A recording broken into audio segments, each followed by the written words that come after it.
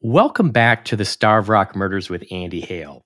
If this is your first episode joining us, welcome. I would encourage you to go back and listen to the first 4 episodes because there is so much interesting information we have shared. But we are delving into a case that happened 60 years ago. 3 women were brutally murdered at the Starved Rock State Park, and my client, Chester Weger, was convicted and served over 60 years in prison. Today, we're going to be talking about the concept of premeditation. Were these murders premeditated? We've got a lot to talk about. Let's begin.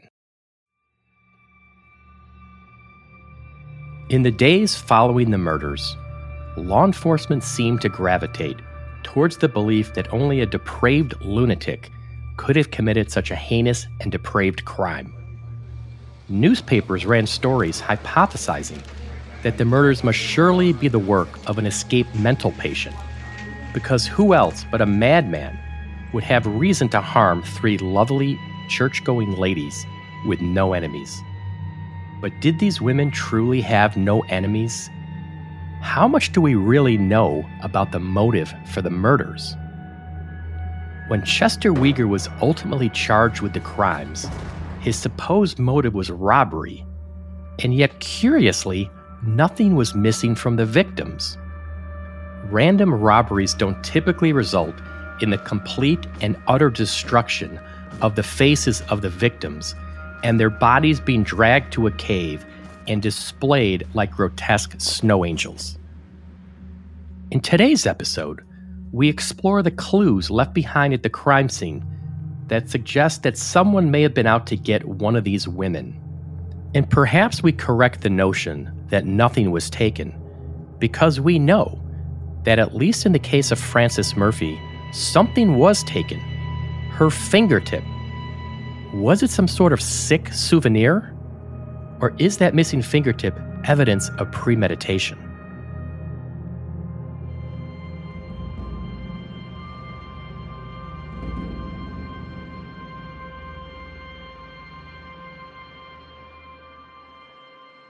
Whitney, before we launch into this new episode, I wanted to thank all the people that have been listening. It's been an overwhelming response we've gotten of listeners and also people reaching out to us on our website. And in particular, I want to thank those people out there who have noted that I have been mispronouncing the name of Marseilles. It's not the fancy French name I was using. My apologies. It is Marseilles, okay?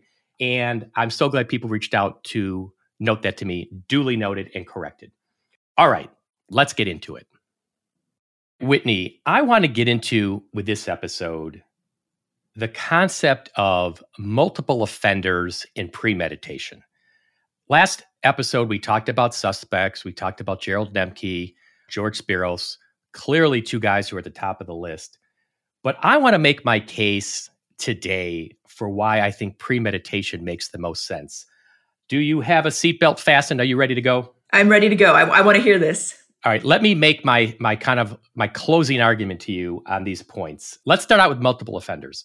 This is an easy one in my mind. I mean, you've got 3 victims. We know that.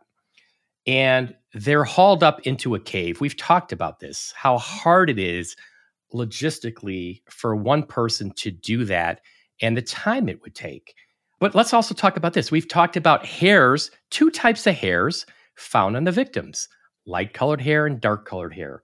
We've already talked about that. And then we've talked about how the police thought there were multiple, murder weapons. I'm going to discuss that more. Log, camera, binoculars. I mean, that makes no sense with one random person. Oh, I'm going to bash somebody with a log. Now I'm going to pick up the camera. Now I'm going to pick up the binoculars. Like, when I combine all those factors right there, that to me speaks pretty persuasively to a multiple offender scenario.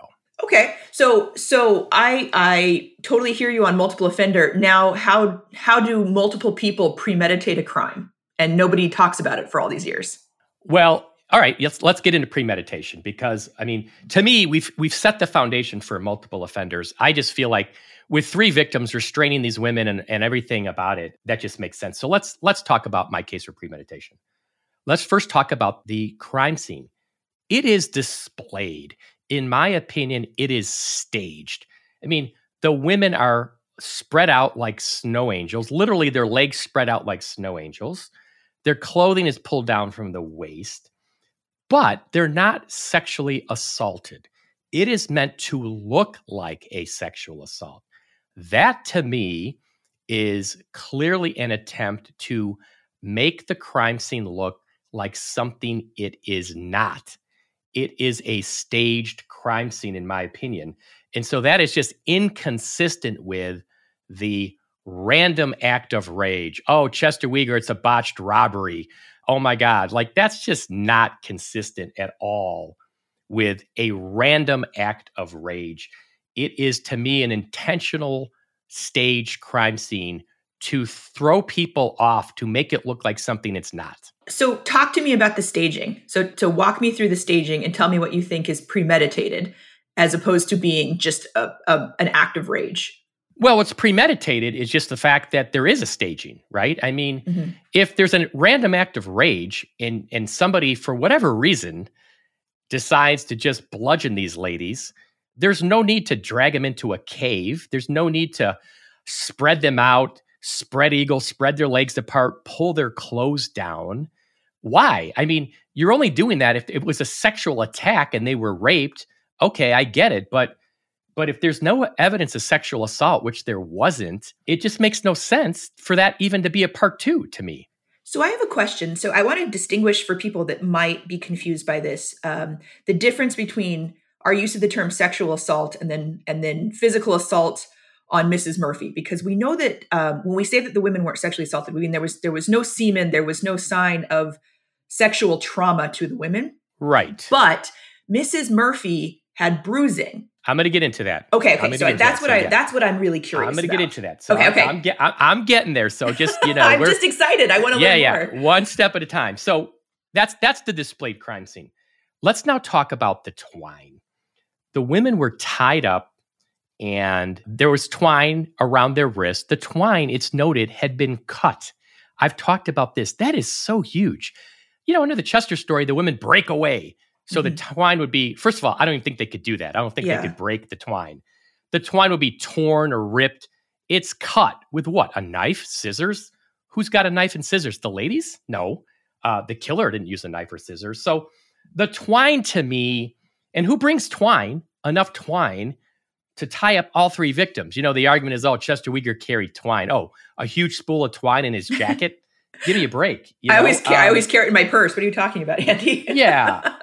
And so that's the next part. And let me continue with that. Not only the twine, there's reports that say the women were seated when they were beaten. This is really significant. Let me read this to you. It's from a May 31st, 1960 report. We're going to post it on the website, andyhillpodcast.com. You can read it yourself. But this is what it says. It says, from the above observations, it would seem that all three of the victims were in a sitting position when the beating occurred and were probably tied together in some fashion such that the opposite arms of adjacent victims were tied together beneath their knees, thus holding them in the upright position and together even after the victims had been struck, were unconscious, and did the majority of their bleeding in this position. The heads would then fall forward upon the knees and produce the bleeding pattern that is present. So what this report is saying is the women are seated, their knees drawn up to their chest, their heads kind of fall forward, and that's the way the blood flows from looking at the clothing, okay? Mm-hmm. So for them to be in that fashion, that to me is more consistent with premeditation. Somebody has planned this out and thought about how they're going to do this. A random attack, it just doesn't make any sense to me. Chester Weger or anybody else going to have all this twine, bring these ladies up into the cave, tie them in this elaborate way. I mean, I don't know. It just does not make sense to me with randomness. That seems to me being more premeditated. So I guess then my question is then, if this is premeditated, why? Is this a hit? Who has the motive to do this? That's my question. I'm getting there. Let me take my baby steps. Let me go through one more. There's also reports, I'm going to post these on the website too. The women's watches were not broken. So you might say, so what? Well, the so what is in a random attack, right? In this kind of random, let's take the Chester Weger alleged confession story. It's this Jackie Chan kind of like boom, boom, boom, boom. There's fighting going on. There would be defensive maneuvers by the victims. The women would be putting their hands up. They're bludgeoned all about the head. Their hands should be used to cover their face to defend themselves from this rain of blows. And if they're wearing a wristwatch, which they were, there's no way those watches don't get hit once, twice, 5 times, 10 times, get damaged. There's no damage to the watches. That just, to me, proves it was not this random fight and attack in the canyon. It was something much different. Yeah. All right, so let me get into the meat of it right now. Here's the part that is the meat of the premeditation. Right now, let me just pause and catch my breath.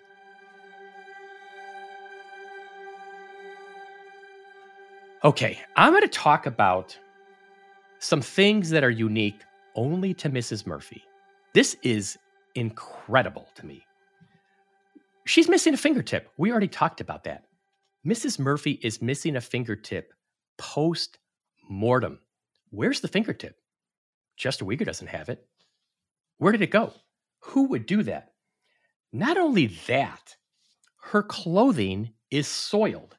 The autopsy says, again, another document I'm going to post on the website, there are multiple soil spots on the clothing. And here's the thing.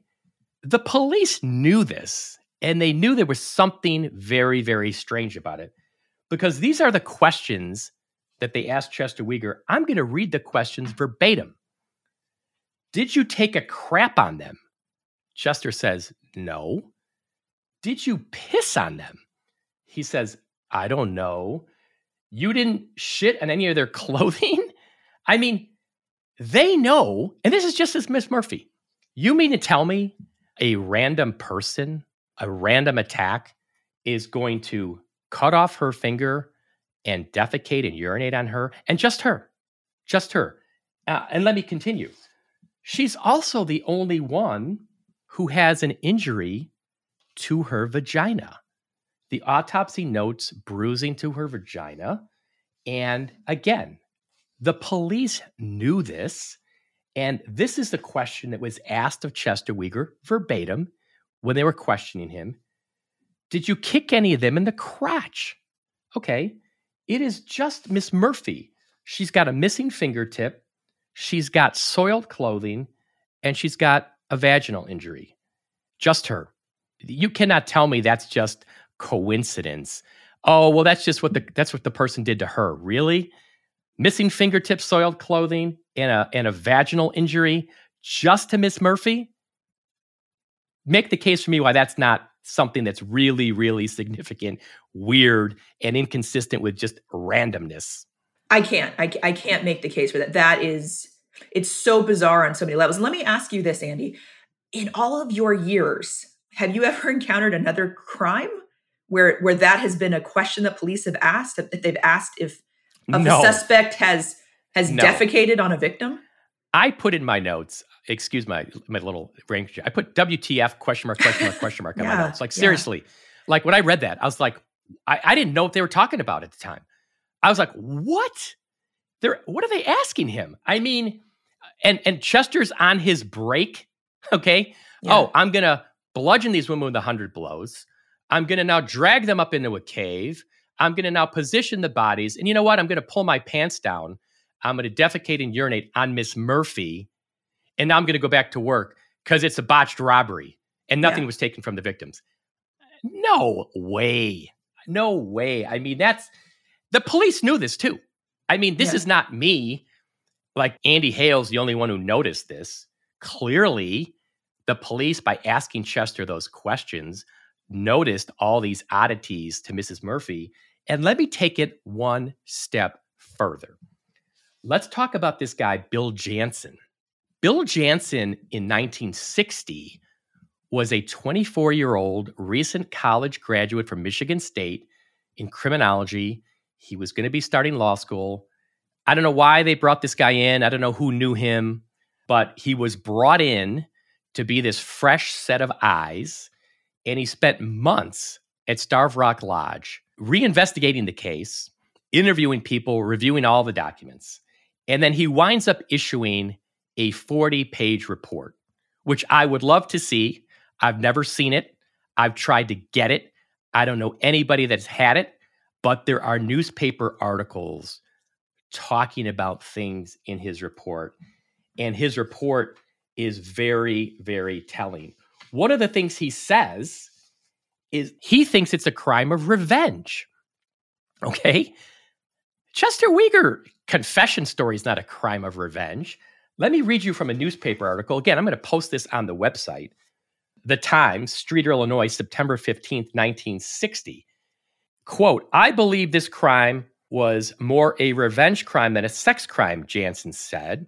He said friends, families, and business associates who knew the victims should be questioned, and he specifically mentioned that the Moline area be the target of the investigation.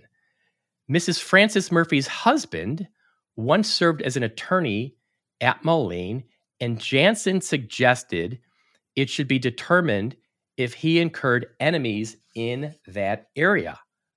Wow, are you kidding me? So Jansen's saying it's a crime of revenge, and oh, guess what? The only person he mentions is Mr. Murphy. Mm-hmm. Because you know why? He knows, and they all know, she's got these weird things that only happen to her. The missing fingertip, the soiled clothing, the vaginal injury. So can you believe in September, they know all this. It's reported. And Chester Weger is the guy they're hot to trot on. I mean, what a fraud. I just can't believe it. And let me continue with Jansen. Let me tell you what he says about the murder weapon in his report. It says, this is another newspaper article. Jansen said the women were beaten by camera, binoculars, and a tree limb, but said the murder weapon has not been found. He favored a steel bar or tire iron. What? Think about that.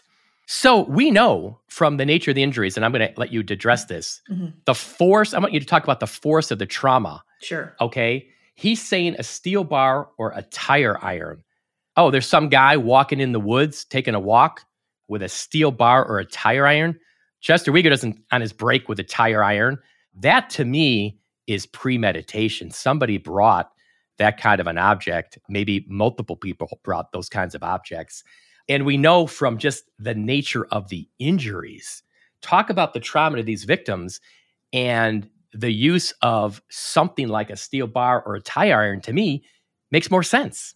I mean, something that I hope people don't see in a way, because it'll haunt your dreams, are pictures of the crime scene, because these women's faces were just utterly destroyed. If you read the autopsy report, you see, orbital sockets broken, the facial structures are completely decimated.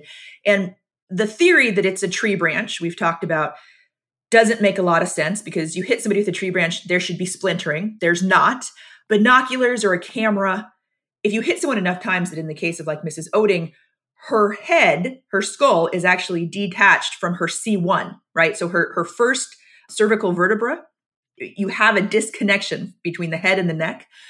If you had that happen, it should also obliterate the object that you hit it with. And I was just thinking about this. I inherited my grandfather's 1950s and 60s camera collection. I dropped a Leica camera one day, which is a similar model to what was used or what the women were carrying.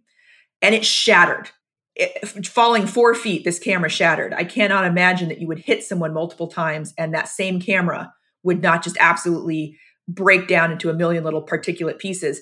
So the idea that you could inflict this kind of damage to someone's face with anything sort of shy of a tire iron doesn't make sense to me. And a tire iron or a steel pipe or something that had the durability to just maintain its physical integrity after, 100 blows, that's what it has to be. And so there's the official police narrative of it being binoculars and a Leica camera and a tree branch. Oh, because Harlan Warren stepped on a branch and then he's like, oh, I think this is the murder weapon. Yeah, and people have questioned that over the years because some narratives say, oh, well, Chester pointed it out, but we have evidence. We have photographs of the scene where Harlan Warren wrote in his own hand, here's where I found the tree branch. He claimed he was walking through the snow and stepped and heard a crack and looked down and saw a tree branch that had a spot of blood, and that he picked it up and went, behold, this must be the murder weapon. And I mean, that is such poor science to me. It's Keystone Cops. It's Keystone Cops. That's laughable to me. Well, to follow up with you, let me talk a little bit more about this tree limb with Harlan Warren. There's a newspaper article on March 17th, 1960. It's the day after the bodies were found. Let me read it to you. It says, Warren said he was fairly positive that the tree limb, which weighs 10 pounds and has a sharp fragment on each end, was the death weapon. Okay. Harlan Warren is reporting on March 17th, the next day, he has concluded the tree limb is the death weapon, which, okay, he's making that determination already. But here's a bombshell that I just came across. I've said bombshell many times in this podcast because I keep coming up with bombshells. This is a week later, Whitney. March 24th in the Chicago Tribune. Let me read this part to you. I'm going to post it on the website, andyhalepodcast.com. People can read it themselves. Here we go. Another startling development in the murder inquiry is the report from the State Police Crime Laboratory that has convinced state police that a 3-foot, 10-pound tree limb found near the murder scene was not used to bludgeon the women. The blood-covered limb is so rotten in some places that it probably would have cracked under the impact had it been used to beat the women, authorities said. Are you kidding me? All right, first of all, I've never seen this report. I would have loved to have seen it. And I'm sure Chester Weger would have loved to have seen it and used it at his trial to show that his confession was false, because the state knew since the first week that the tree limb could not have been the murder weapon. This is the only article I've seen about it. It's the only piece of paper I've seen about it. And I find it absolutely stunning that there's an Illinois State Police Crime Lab report saying the tree limb could not have been the murder weapon in the first week. I mean, is that just incredible to you? It's incredible to me, and it further baffles me as to why, if after the first week they knew it wasn't the murder weapon, why they chose to still run with that theory, and also why the lead detectives and state's attorney decided to shellac this tree branch and share it as a souvenir. Well, I think it's a couple things. They didn't have a murder weapon. See, like the Jansen report noted, he's saying that he favors a tire iron or a steel bar or steel pipe. They didn't have anything. They had to run with what they had and what Harlan Warren thought initially, which is the tree limb, because there was a little bit of blood on it, So it's incredible to me that they would take a confession that they coerced from Chester Weger, and he says, because they're urging him, I'm sure, to say the murder weapon is the tree limb, which they know is not the case, and it cannot be the murder weapon, I mean, it just shows to me how they had such tunnel vision and how they were so focused on Chester Weger and how they got him to say something that they knew was wrong. Yeah. But it didn't matter because they're just trying to close the case. That's how I look at it. Well, it feels to me like, I've used this terminology before, and with every sort of detail that we go over, a retro engineering of a scenario that fit the narrative and the details that they had, right? It doesn't matter that whether it was truthful or not, but let's just retro engineer a scenario and a confession that kind of matches some of the details we might have. All we've heard for 60 years is, the tree limb is the murder weapon. The tree limb is the murder weapon. Yeah. The tree limb was used to kill the 3 women. And they got a report a week later that the tree limb cannot be the murder weapon because it's rotten. It would have cracked. I mean, are you kidding me? I can have a whole episode just on the tree limb. Man, oh man. I've got a few other things I want to talk about before we wrap this episode up. Let me move on. Following up on Jansen saying he favored, a steel bar or a tire iron as the murder weapon, there are newspaper articles that talk about there being a clue. I'm looking at an April 28th, 1960 article. It says Park Killer Killing Probers Hunt Clue. And it talks about a particle of chrome metal. And it says belief that the bit of metal might have come from the weapon the killer used to beat the women to death. And then there's another newspaper article, May 14th, that said that chrome metal was found on the overshoe of, guess who? Guess which one of the three victims? I'm gonna hazard a guess that it might have been Mrs. Murphy. Absolutely right. There's chrome metal on the bottom of her shoe, which is corroboration for what Jansen is saying about the murder weapon being a steel bar or a tire iron. I think that's also incredible. And let me continue with Jansen. You know, we had talked about him saying it was a crime of revenge. There's an article where he is saying, it's a September 15th, 1960 article, where he says, quote, someone mixed up in the rackets, end of quote, may be involved. The rackets I take to mean like racketeering, which I take to mean like some kind of a mob type thing. Mm-hmm. He's saying somebody involved in the rackets. That to me is also consistent with the things we've talked about this episode. And I think it's consistent with the missing fingertip. Yeah, I mean, the notion that we've got more than one assailant, the missing fingertip, a metal instrument being used on them, their hands being tied, then cut. I mean, it feels to me very much like these details sort of culminate in a natural assumption of like, this feels very much like a mob hit, but I feel hesitant to just say that because I don't want my imagination to run wild. But like, I mean, how else do you describe it? I mean, how else do you describe this scenario? Well, I think the missing finger, it's kind of one of two things. It's either it could be used as kind of proof, like, hey, look, you know, we did the job. Or it could also be used as intimidation, like, look at this, delivering it to somebody. I mean, I don't really see another explanation for the missing fingertip in this kind of scenario where all these other factors are noted. It just seems consistent to me. One more point, and we'll wrap up. George Spiros gets interviewed again in October. And I'm looking at his transcript of his interview, October 4th, 1960. And this is what he says he saw. He says 2 cars, 5 men, and 3 women. I mean, let me say that again. He's saying 3 women, 5 men, 3 in one car and 2 in the other. So although he's claiming in this interview, Stanley Tucker's one of them, he's very wishy-washy about Chester Weger. He just says maybe, but this makes no sense. He's got 5 men in 2 cars. That to me is consistent with the premeditation. I think if there's a premeditated act to kill at least one of these women, I think you're going to need probably at least 3 people to kill 3 women. You could also have a couple getaway drivers. I mean, 5 makes perfect sense to me. 5 is not the randomness story. 5 is not just the somebody walking through St. Louis Canyon. He sees 2 cars and 5 men by the 3 ladies. I thought that was an incredible revelation as well. I guess here's my question, Andy. Let's just say that the intended victim was Mrs. Murphy. So then my question is, was this retaliation against Mrs. Murphy?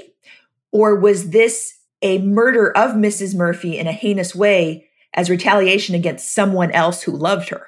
And that fingertip was a trophy, or was it a warning? I don't know. Those are questions I don't know if we'll ever get answered. But I do think I have made a persuasive case for premeditation and somebody targeting her for some reason. Maybe we'll get some insight from that down the road. Maybe we won't. But I think that all the things we talked about with the missing fingertip, the soiled clothing, the vaginal injury, the nature of the weapons, I feel like it's just a compelling case for premeditation. I'm not ruling out. I could be wrong. As we discussed, Gerald Nemke is a very powerful suspect. George Spiros is too, just because the police thought he was. I think there's more to the George Spiros story considering, I mean, like I said, he's got to be the last guy they want this to be. The lodge owner's son. Absolutely. I mean, they are hoping for sure it's not him, but yet they take fibers from all his sweaters and they take hair samples from his dog because there's hairs found on the victims. Dog hairs, apparently. Yeah. So I'm not ruling him out either. But my personal opinion, I think the totality of the circumstances, premeditation to me makes the most sense. All right, we got a lot more to get into in this podcast. We're going to get into the confession. We're going to get into the concept of false confessions. We're going to get into the trial of the century and a whole lot more. So check us out next week when we have a whole new episode dropping. We'll see you next time.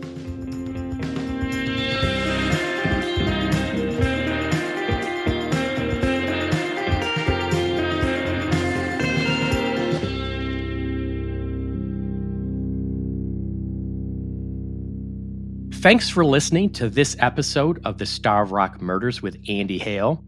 I enjoyed making my closing argument for premeditation. I hope you enjoyed it. We'll be back next week with a brand new episode that you won't want to miss. If you want even more information, please visit our website, andyhalepodcast.com, where each week we are posting new documents, photos, and newspaper articles. You can just click on the link that says read more. If you know anything about the Starved Rock murders, please email us. And if you know anyone that you think was wrongfully convicted, reach out. We would love to hear about it. If you enjoyed today's episode, please subscribe, rate, and review us wherever you get your podcasts. This show was produced in collaboration with Phineas Ellis. Sound design by Studio D. Design, content, and promotion by Bell and Ivy. And hosted by myself and Whitney Braun. We'll see you next time.